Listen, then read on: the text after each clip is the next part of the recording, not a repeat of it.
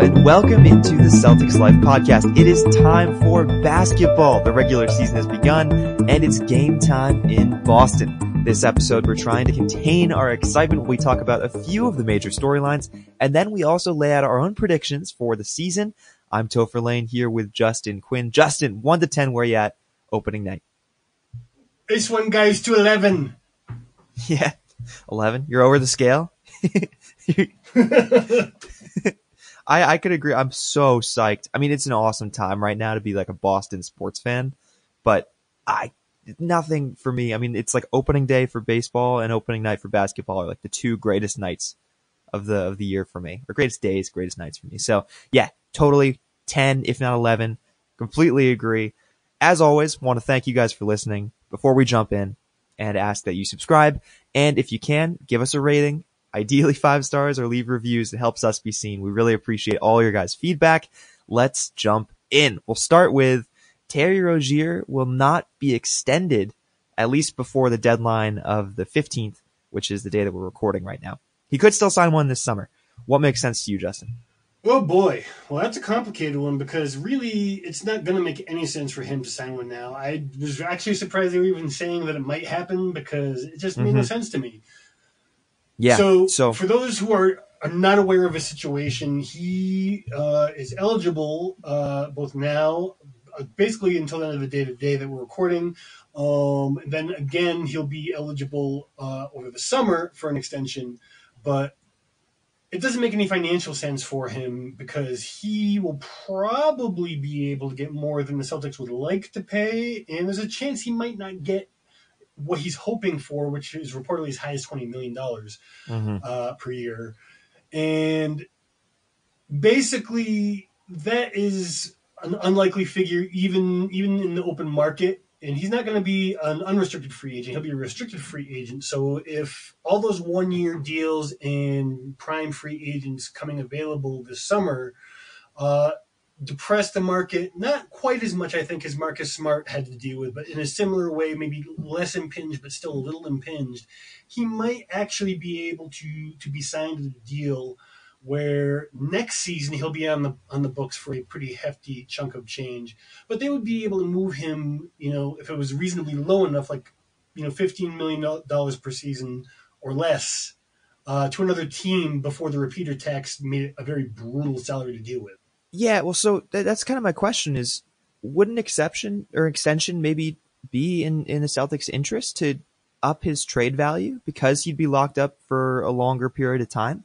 In a sense of that we now know, at least we're like, we have much more confidence that Kyrie is going to re-sign with the Celtics. And that was kind of a concern, like maybe 5 months ago saying, well, we should not trade Terry because there's a chance we lose Kyrie. And Terry can be a sufficient replacement for him. Maybe obviously not a comparable one, but still a sufficient replacement. But now that we know that Kyrie is generally a lock to re-sign, is that a possibility that maybe Rozier becomes more tradable? Now, I don't want to say that we should absolutely extend him exclusively so we can trade him. I think that's a crummy thing for Danny Ainge to do. But maybe that's a discussion that they have. And he brings that up with him and says like, hey man, I can probably get you a better situation if you extend. We can give you the money that you want. And then, you can go somewhere else. And, it'll work out for everybody. Is that something you think is possible? I think it's definitely possible, but realistically right now, the Celtics' finances are under a microscope by everyone else around the league because they realize that this team is going to be contending for a while. And one of the things that you can do when dealing with a team that has kind of painted itself into a corner, much the way the Cavs did at the far end for their last run with LeBron James, you can kind of predict what they need to do. And if Boston did that, then they'd basically be cornered. Mm-hmm. They would have to move Terry Rozier long term if Kyrie Irving re-signs. Yeah. What they could do is say, hey, this is what's going to happen. You can count on us to give you the best offer out there. No one is going to pay you more if Kyrie leaves. If Kyrie stays and you don't get the money you want, we'll sign you to someplace, and then we'll make sure we keep you in the conversation because we both know you'll have to get moved at some point. If Kyrie resigns, we'll make sure it's to a place you are happy going to. Yeah. Well, I think there's got to be some reluctance, because I'm sure that Terry is going to be the first name that comes up in trade conversations all season long of the realistic ones. I think that he's going to be He's smart. Yeah, and I think that with what happened this summer, the Celtics showed their commitment to Marcus Smart, and not that they don't have one to Terry Rozier, but a little bit less so. But because of this, they're going to take care of business. Yeah, but because of this commitment from Kyrie verbally, which we can say I believe that's true, that we can get into a discussion about that at some other time. But with this commitment from Kyrie, Terry's going to be probably the most available of everyone on the Celtics roster. And maybe this is a possibility of just making sure that before we extend him and before we trade him, that Kyrie can stay healthy after knee surgery in May, after all of this stuff happened in the last, his extensive injury resume that Kyrie Irving has. So, while we could trade Terry Rozier tomorrow and probably not have any, major repercussions, assuming everything works out, there's a possibility that it doesn't, and that, we might have to pull an Isaiah Thomas with Kyrie, and that he destroys his hip sometime in the middle of the postseason, and we realize this is a problem. Yeah, obviously, I'm not trying to. If you can hear that knock on wood. But it's understandable we're spooked at this point just because of the last season in particular, but really the last season and a half. Yeah, exactly. It's, it dates back further than just this year. I mean, it's not like, and like I said, he's got an extensive injury resume. He does. And Terry has been a pretty terrific replacement from a guy that I don't think anybody expected to be so. I want to push back a little bit on the Kyrie as an injury risk thing, because the situation that he had last year was a cleanup situation and an infection, which isn't really quite the same thing. But just having said that, there is a certain degree of uncomfortableness I think that we all do have with the potentiality of injury for anybody who keeps missing significant time, even if it's not necessarily something that we should be looking for specifically to be hobbling in this season. Do you think that we should extend Terry Rozier this summer? I guess if we get down to the bottom line, do you think he's something that we should be considering extending, or do you think it's something that we just plan on losing at some point? If I could talk him into a deal at 12 per year or so on the Marcus Smart level or less, I would probably do it. Once you get over that, I think that you might as well gamble and see what the market's going to be for him over the summer, because I expect it's going to be about $15 million, and I think that it's worth matching up to that point along the lines I was describing. Yeah, I can agree with that. And we'll obviously get more information on that as the season goes on. I'm sure it'll be in most of his press conferences, the ones that he has. Similar, did you see Terry trolling Jason Tatum at that panel? And he was like joking about how I didn't know. Oh, he's so good. It's just like describe. It was just they were just like at some panel. I think it was like a Celtics thing at BC, maybe. I don't remember the exact specifics of it, but Jason Tatum was answering a question, and Terry was like, "Dude, your voice is not that low. Like, come on, you're acting for everybody." Right? Yeah, I've noticed that. I have noticed that he went from talking like this, and now he talks like this. Yeah, he's got like he's trying to be more and more of a dude. What's going on there, dude? Sorry, that just made me think of it. You're dad. You're great at basketball. You don't need to fake it. It's all good. Just made me think of it. Also, on that, Tatum saying that he's less nervous now going into his second season. So it's a combination of both. Maybe he just was he was a little bit nervous, and that's raised, it made his voice higher. Maybe. And now that he's more relaxed, he's more calm, and as such, his voice is maybe no. All right, this doesn't fit. This doesn't fit in the major news, but I like it. Got to do what we got to do, man. Got to do it. Sparse pickings this week.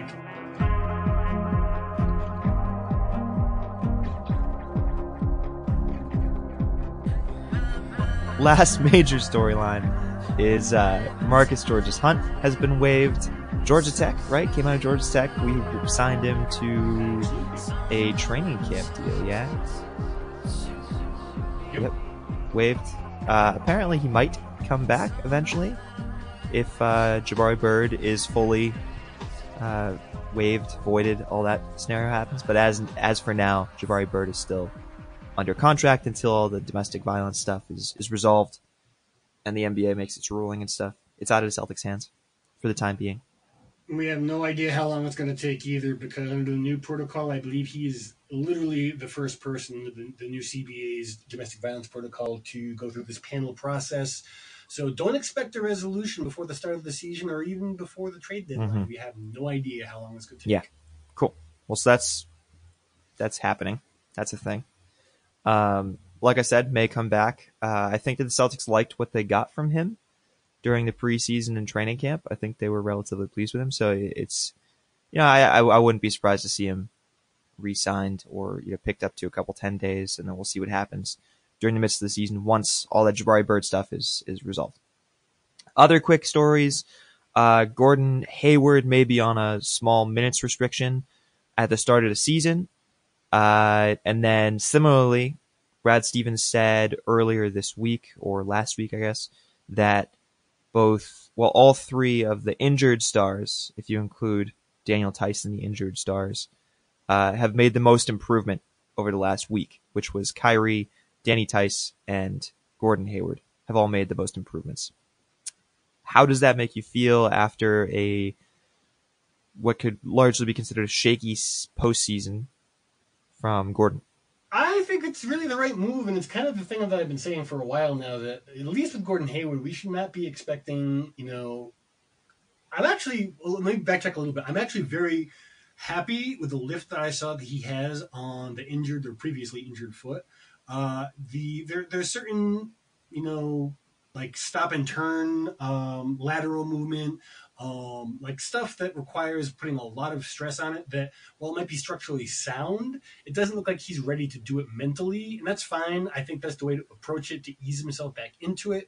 And given the minutes crunch that we have on the wing and in the front court, I think that's really the best way to deal with it. Not only just easing him back in minutes wise, but also giving him plenty of rest nights on back-to-back, particularly early in the season. Yeah. Well, so I don't mind it. I think, and I agree, I don't think he looked like he was coming off of the injury that he was. I think the only thing that made him look like he was his just kind of rust as far as shooting and just kind of playing on the floor. You could tell that he was a little rusty. Which is, so it didn't seem like it was an injury though. It just felt like he hadn't played in a long time, which is true. So I'm not surprised to see a minutes restriction for the start of the season. I'll be curious to see how long that will last, because I think Hayward is such a competitor that he'll be really wanting to play some time, especially late in games, overtime games where maybe he hits the cap and Stevens has to say, nope, we're not going to put you out there. And he's going to be, it's going to be a fight, I think. So I'll be surprised to see how long it lasts, especially if he starts to pick up and play at the level that he was when he was an all-star 2 seasons ago. But I like the note that he's improved the most over the last week, along with Kyrie and Theis. Kyrie did look good during the preseason, and Theis looked solid. All 12 minutes he played or whatever. Yeah, but I like what Kyrie will be able to do. He showed some of his dribble moves. He showed off for the Garden crowd, I think in game 2. And that was pretty cool. He looked a little rusty too, but he looked much better. He just looked like he was playing preseason after a normal summer. So I'm not even remotely worried about him.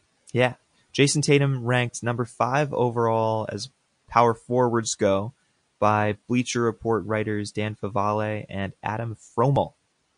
What do you think about him being top 5 power forward? Behind number 1 was Giannis, Draymond Green 2, Kevin Love at 3, LaMarcus Aldridge, who I know you're pretty low on, sitting at 4. I mean, as far as power forwards go, LaMarcus is still one of the best scorers in the league. Or was last season anyway. I will be watching closely how he does this season, because he is basically the most important player on the San Antonio Spurs this season, decimated that they are. If you asked me which of these players I would be drafting or taking in an expansion draft, for example, I would definitely only consider Giannis ahead. Yeah. Just because of you know what you have, and you might even get more. Well, and age. And there's no guarantee, as good as Tatum is now, that he will get to that level. And age. I mean, like, if you just look at, this is obviously a different discussion because number 5, it's for the season upcoming, but age, if you were drafting for an expansion draft, because then to round out the top 8, it's Blake Griffin, Tobias Harris, and Paul Millsap, the only guys who are young on that list are really Giannis, Tobias, and Jason. So, I mean, those guys, Giannis is going to continue. I don't know if he's reached his cap yet. I don't think he has. I think Giannis is going to keep getting better. Tobias Harris is actually pretty legit, but not at the level of Jason Tatum. I would say Tobias is probably going to sit where he's at. Maybe he'll jump to like 5 max by the end of his career. But Tatum could take 2 as Draymond starts to fall off. I think Draymond cemented it 2 for the time being. But the rest of the list is kind of up for grabs, and I think Tatum can continue to climb as the next couple of years unravel. So I like where he's at now. Yeah, I don't think Love is going to be on this list. No, I mean, it'll be interesting to see. I wonder if Love is going to return to Minnesota, Kevin Love, and suddenly put up like 25-15 and just dominate by himself. Because in Minnesota, his only competition was like Ricky Rubio and Nikola Pekovic. It's like we're looking at a similar team to what he was dealing with in Minnesota. And I wonder if he's going to just revert back to his just like dominant ways. What he got traded for, I think that he's going to put up a lot of inflated numbers compared to his last couple of seasons. I don't think they're going to matter very much, though, just because there's, like you were basically getting at with the comparison, there's not really any other significant scoring options on that team, at least not now that have developed. I do think that Draymond is worth keeping an eye on, though. He has been dealing with knee issues all summer long, and it's not clear to me, at least not today. I haven't checked very recently what the status of that is, and he's a kind of a player to keep an eye on in terms of just being very reliant on athleticism to get to the ball. And if that starts to fade even a little bit, then he's going to drop pretty quickly. I mean, he'll still be a very good player for probably 7 more seasons, but it's definitely something to keep on. So, yeah, besides that, like Blake and Millsap behind them, they won't be on that list next year, I don't think. Maybe Griffin is going to be. Griffin will be on the list for a while because he's an all-star. And he used to be one of the best power forwards in the game. Age has kind of gotten the best of him. So I think Blake Griffin will stay around. But last note of news before we head on to predictions and then our own predictions for the season, which is so exciting. Ryan McDonough, the former Celtics assistant GM, was fired in Phoenix, another Danny Ainge disciple. We've seen a lot of those guys getting dropped lately. I guess lately is kind of because I'm thinking back to Kevin McHale, Ryan McDonough, who it was Sixers. There was a guy in the Sixers front office who was fired too, right? Zarin? Zarin was considered for the Sixers thing. Didn't get hired, so in a sense fired. Zarin was considered both the last time they were looking for a GM before Hinkie, and they were interested in him, but he was even less interested, evidently, than last time, and they never even, I think, got an interview with him, which makes me very happy. But they are actually talking about doing something pretty similar to what the 76ers have done in elevating James Johnson to be a general manager basically 2 seasons, just like Elton Brand with the 76ers, replacing the Colangelos. I don't quite understand what I think that's just kind of like a GM in name only. Gimino, I guess. I don't know how you say Gimino. That. It's like a GMO, but Gimino. Gimino. Yeah. I'm not quite sure how that's going to play out, whether that is to allow the coach to have more power than a typical coach, while also kind of not putting all of their eggs in a Thibodeau basket, so to speak. But it's really interesting to see because, I mean, unlike the 76ers, I don't really think that they give 2 craps about what the coach that they have now thinks. I think that what we're looking at here in this case is less strategy and more of Robert Sarver needing to find a new hobby after retiring from his other businesses. Yeah, I think... Because it just seems like... Go ahead. Go ahead. Okay. The situation with them, they seem like they're trying to push through a rebuild too fast with some of the moves that they made, looking like they're trying to compete now. Which, I mean, they shouldn't. They should really do bad one more season, get one more high pick, and then start to try to look to do better. Uh, but the man's team, he owns it. He can do what he wants. It's like most of their moves on paper did not look that bad. Most of their moves on paper looked like probably the right choice. I mean, especially when you look at draft picks, just most of them just didn't pan out. I think the only one that was like seriously questionable was Dragon Bender, but it's like Marquise Chris looked like a good pick. Josh Jackson looks like a good risk. Sure, but these guys look like solid choices. And it's just, I mean, obviously Josh Jackson didn't turn into the player last season that they were expecting him to be. As far as immediate impact goes, we'll see how he comes to his sophomore season. I think that there wasn't really much of a discussion with their pick this season. I think it was obviously an obvious choice, and I think everything just looked like it should have panned out, and it didn't. And I think it was a combination of just bad luck, and then it was. For McDonough's part, absolutely. Yeah, I just think that, I mean, obviously the team wasn't where they wanted it to be, and this is like one of their longer playoff droughts in franchise history. But yeah, I think just a lot of it was bad luck. All the moves individually are defensible. I just think that they would have been better holding their powder dry, to use that incredibly awkward, I don't know what you call that, aphorism? Anyway.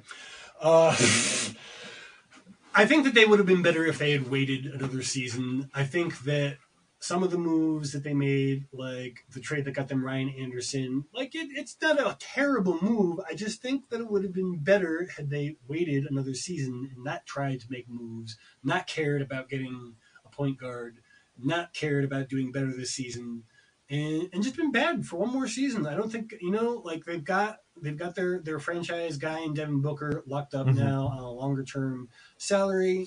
He's young enough, he's very young for someone who's on a 5-year salary after being, a rookie. That they don't necessarily need to worry about him being too old for the rebuild by the time they get around to getting good. So it just seems to me that Robert Sarver doesn't like that he is having these repeated whiffs that, they're defensible whiffs. I don't think that they're all bad moves per se. I just think they're premature. That's really the only problem. And I think that if he had waited, it would have been all right. That's fair.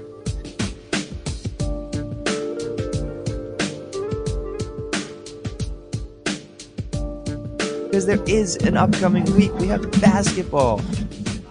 Justin, we have basketball, Justin. This is awesome. We have it. It's back. 3 games this week. Philly, opening night, first game. TNT, I think. It is Tuesday. Philadelphia. We should probably win that, right? Assuming that we don't play like we did in the preseason, like we did in the first quarter against Charlotte in game 1 of the preseason. I don't think we're going to be playing like that. I think we win that game. I actually, for a while, I was worried we might drop it just because I was worried about the roles, and I don't have any, real solid evidence other than I'm hearing that they are playing better, and the limited amount of stuff that I've seen in practice is what you want to see. The game I am worried about is the game after the 19th on Friday, Toronto. First look at Kawhi Leonard and the New Look Raptors. That, I feel, is a team that, while dealing with the same issues, and I said this last week, we were talking about coming out the gate with a hard schedule. I was actually reversed. I'm kind of, after seeing Kawhi looking pretty solid and realizing the team wanting to make a statement with the defensive chops to really be able to make a statement against the Celtics, that is a game I'm worried about losing. Yeah. It's not going to be the end of the world if we lose either of those games, or even both. Well, so less about that specific game, but in general, our issue with the Raptors has almost always been exclusively DeMar DeRozan. Like, very rarely have we ever lost a game to anybody on the Raptors besides DeMar DeRozan. It's like they just haven't been. He's the only when he goes off in the third or fourth quarter and just beats us single-handedly. Those are the only times we've lost to the Raps in the last 3 years. So yeah, I don't know. I mean, I like it since it's our first time looking at this new look Raptors team. I'm curious. I could totally see us losing it, but also Toronto just hasn't been able to play us that well. I don't know what it is.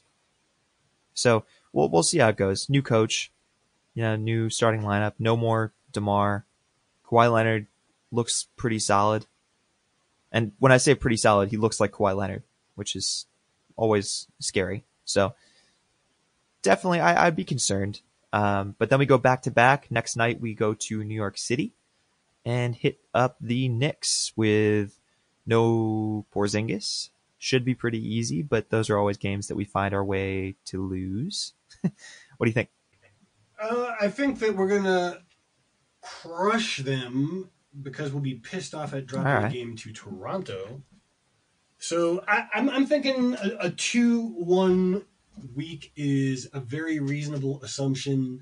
It wouldn't surprise me if we ended up dropping 2 and going 1-2 for the week, but it's also very, very much on the table to start the season 3-0. You just gave every single possibility besides that was the worst prediction. I know, but I mean, like, realistically, I know, but okay. So what I'm expecting is 2-1, and I'm expecting us to drop Toronto. So let me say that very, very firmly. But honestly, any potential combination of wins and losses, except for losing the first two or winning the first 2 games and losing to the Knicks. That's the only combination that is definitely off the table. Okay? Sure. Better? Okay. I honestly don't think that we're going to win 2 games. I think we go 1-2 this week. I'm not concerned. I'm not concerned about the preseason. Spicy. But I just don't think that we're quite. At the beginning of last year, there was a question of whether the Celtics would be able to glue quickly. I think that was the term that was being used. Whether the team would be able to glue and gel. Glue. Glue? Like stick together. Not gel? It was a combination of both. There were a few of those. Okay. It was around those. Now we're arguing over chemistry. So. Regardless, there was that question of whether or not the team would be able to stick together. And after losing the first 2, the C's won 15 straight or something, and that was immediately thrown out the window. It was immediately they're actually stuck together. They're a good team. They play well together. I think right now that should be a question that's asked again. Not because of personalities or anything like that, but just because it's like there's a lot of different things happening. While the roster does look similar, it's like we're trying to re-establish how Gordon Hayward fits into the lineup, how we're going to work with minutes restrictions, how we're going to play around with the personalities of Jason Tatum, who was pushing for an all-star spot last season, probably losing some minutes to Gordon Hayward. I don't think he has much of an issue with it, but I think it's reasonable to ask whether or not this team will be able to gel or glue together immediately. And I wouldn't be surprised. I think I'd be less surprised this season if it takes a little bit longer to come together than it was going to and did last year. Because I was pretty I was pretty adamant in defending the team last season and saying, no, I don't think there's going to be any issues. And this season, I think there'd be more of a problem because of everything that's happened. So I would not be surprised to see us drop a couple games early on, have a slow start, be sitting, a lot lower than people think we are, and then pick it up, 5, 10, 15 games into the season and start figuring out how to really play together. But I wouldn't be surprised if there's some time, and I think we saw that in the preseason. So what you're saying is don't react too quickly if things don't go well out the gate.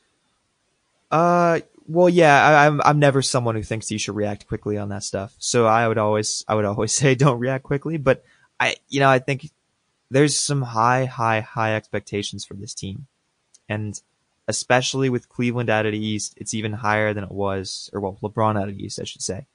But that same point stands. Same thing. Yeah, with LeBron out of the East, suddenly the Celtics are the top team, and there's going to be that much more criticism when they lose a game, that much more of, just this outcry for, poor performance when somebody, loses a game, when somebody causes when Gordon Hayward misses the game winning three or something, or something happens when we're shooting 25% from three for the first 3 games of the season. There's going to be some serious outrage when that happens. So I think I would urge fans to let it take some time, because we are looking at a lot of different adjustments to this team, something we hadn't had last season, because we were kind of stuck with it, with a shortened roster without Gordon. We didn't replace him until we got Greg Monroe, like more than halfway through the season. So, and we're sitting with a shortened lineup this time too. Just Jabari Bird wasn't nearly as integral to the lineup as Gordon Hayward was, but it's, we're looking at a situation where we got to manage a lot of different aspects differently than we had to last year, and I would not be surprised if we start slowly, and fans shouldn't either.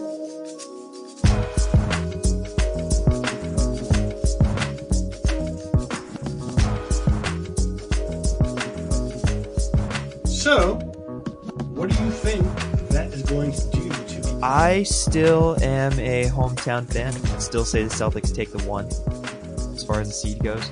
I like Philly a lot. I don't like them, but I think they're a good team. Yeah. And then Toronto, I see taking 3. The only shakeup in my top 4 from like last year, aside from obviously Cleveland falling out, is that I don't have the Wizards that high, and I put the Bucks at 4, and they would be playing the Pacers as the 5. Then to round out my East, I have the Wizards 6, Hornets 7, and the Heat taking the 8 seed. That's pretty fair. I mean, the Dwight Howard experiment that Washington is engaged in, with no real way to grow and some question marks about how Austin Rivers is going to fit into that rotation with Satoransky. I don't think that's unreasonable to kind of peg him down. Even like you have him below Indiana, which I think I would also.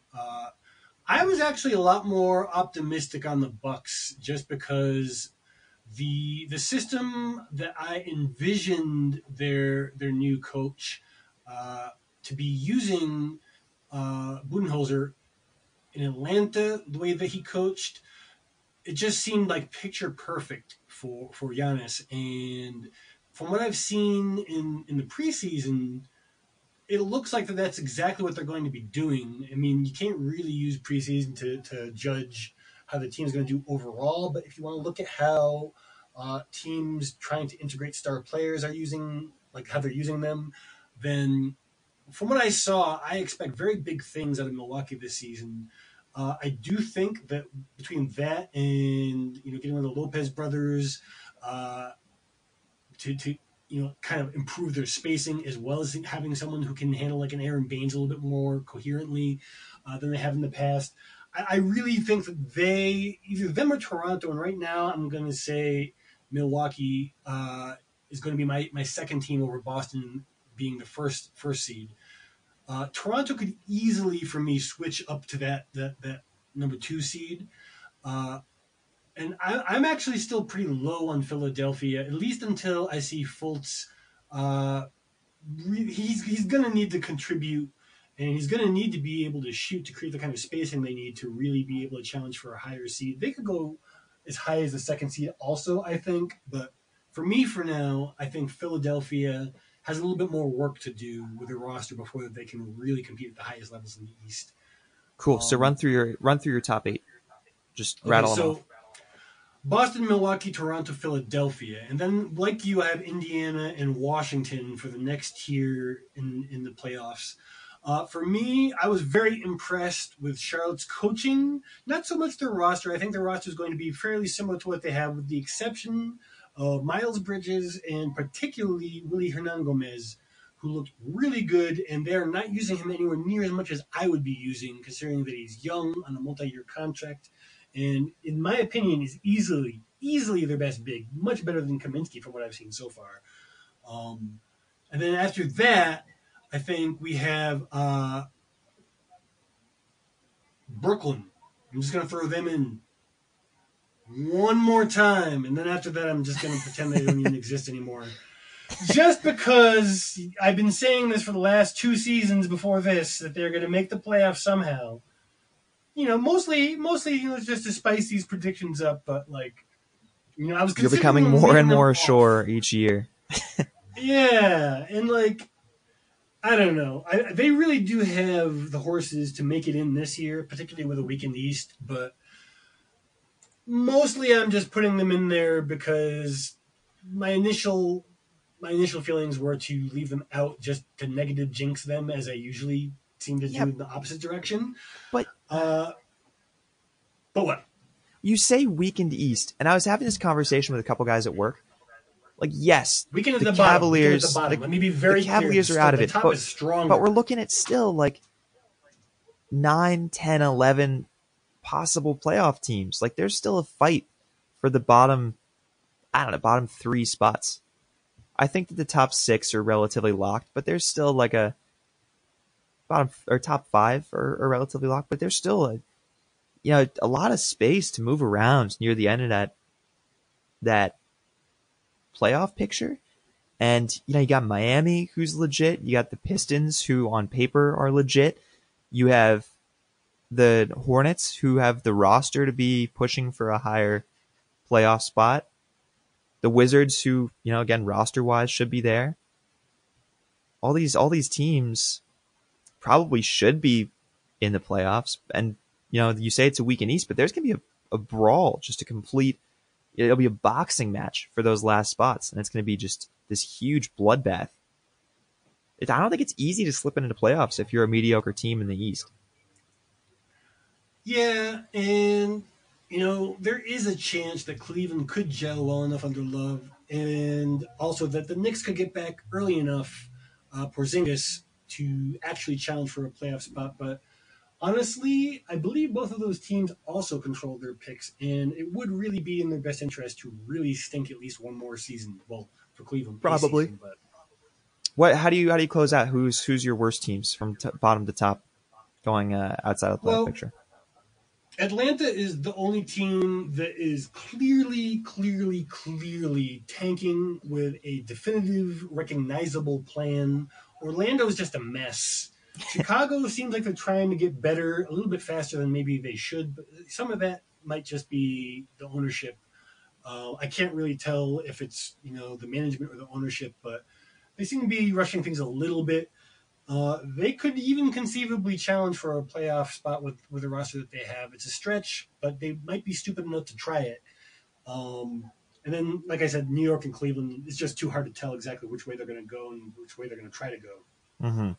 See, I have Orlando being the worst because they just are bad. I agree, and I'm also assuming that Atlanta's not going to intentionally tank like Philly style. They're going to win a couple games. So I have the Knicks as my next worst team, and then the Hawks right above them. I think they're all going to sit, just above 20 wins. All 3 of them are going to be around there somewhere. Especially depending on when Porzingis comes back for the Knicks. Then you have the Bulls for me, and then the Nets and Cavs, Pistons sitting just outside of the playoffs, somewhere mid-high 30s for each of them. Who do you see for conference finals? Conference finals, both sides or just East? Both sides. Rematch of Western Conference Finals, probably. Yeah, I think that stays Golden State and Houston, and then the Raptors, I think, make a push to challenge the Celtics for the East. I think because they just defend. I think they defend the Sixers better than they did last year, and I don't know, new coaching. I think they could. This entirely, we could be a week into the season, be like, oh, actually no, the Raptors are complete trash. I take that back, but until they play and I see them play competitively, I'm going to say they're a good team. They definitely have the defensive roster to compete with just about anybody in the league. That's one of the best defensive rosters in, at least based on previous seasons. How they do under a new coach with new parts obviously remains to be seen, but I would have taken that. It's really, for me, I think a toss-up between them and Milwaukee. I'm just going to keep riding the Giannis train until I have a reason not to. So for me, for the East, it's going to be Milwaukee and Boston, though I almost went Toronto-Boston also. But out West, I think I'm going to shake it up a bit and say it's going to be the Warriors versus the Jazz. Wow. Jazzy. Yep. Nice. They just seem like they're doing really, really good putting together pieces, drafting well, getting Mitchell. I expect him to continue growing as a player. They definitely, it really depends on what happens in terms of midseason moves. For me, like the main problem I have with Houston is they are more poorly equipped than they were last season on paper to compete. And I fully expect a certain wing player's ego to get in his and the team's way, despite having a better season than he had last season. Speaking about Carmelo Anthony, obviously. I do think that there is a very good chance that prediction is wrong and that Houston comes out roaring and that everything clicks. We've seen some good preseason results in terms of Melo kind of settling into a less prominent, if still prominent, role.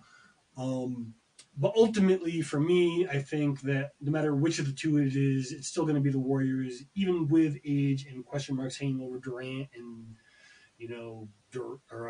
Green's bulky-ish knees affecting him in the preseason. What about you? Who do you think comes out of the West? Do you don't bet against Golden State? You don't bet against the Warriors? Not just yet. I mean, I might change my mind if they do as well as we did in the preseason, in the regular season. They went, I think, 1-3 also, if I'm not mistaken. Mm-hmm. I do. I put Houston in the finals. I think this is the year that Houston knocks them up. And I think that they were just Chris Paul away. I think they would have totally won it if they had been healthy. And Chris Paul tends to find a way to hurt himself in big situations. But for whatever reason, I feel like this year will be different. And if it doesn't happen, you can find me hiding in a bush. If it does, I will proudly show this podcast to everyone and say I called this from day one. But I think Houston takes the Western Conference, moves on to the finals. And I think they play the Celtics after a hard-fought, hard-nosed series against the Raptors. And I think that the Celtics come away with it in a 6-game series, 4-2. There you go.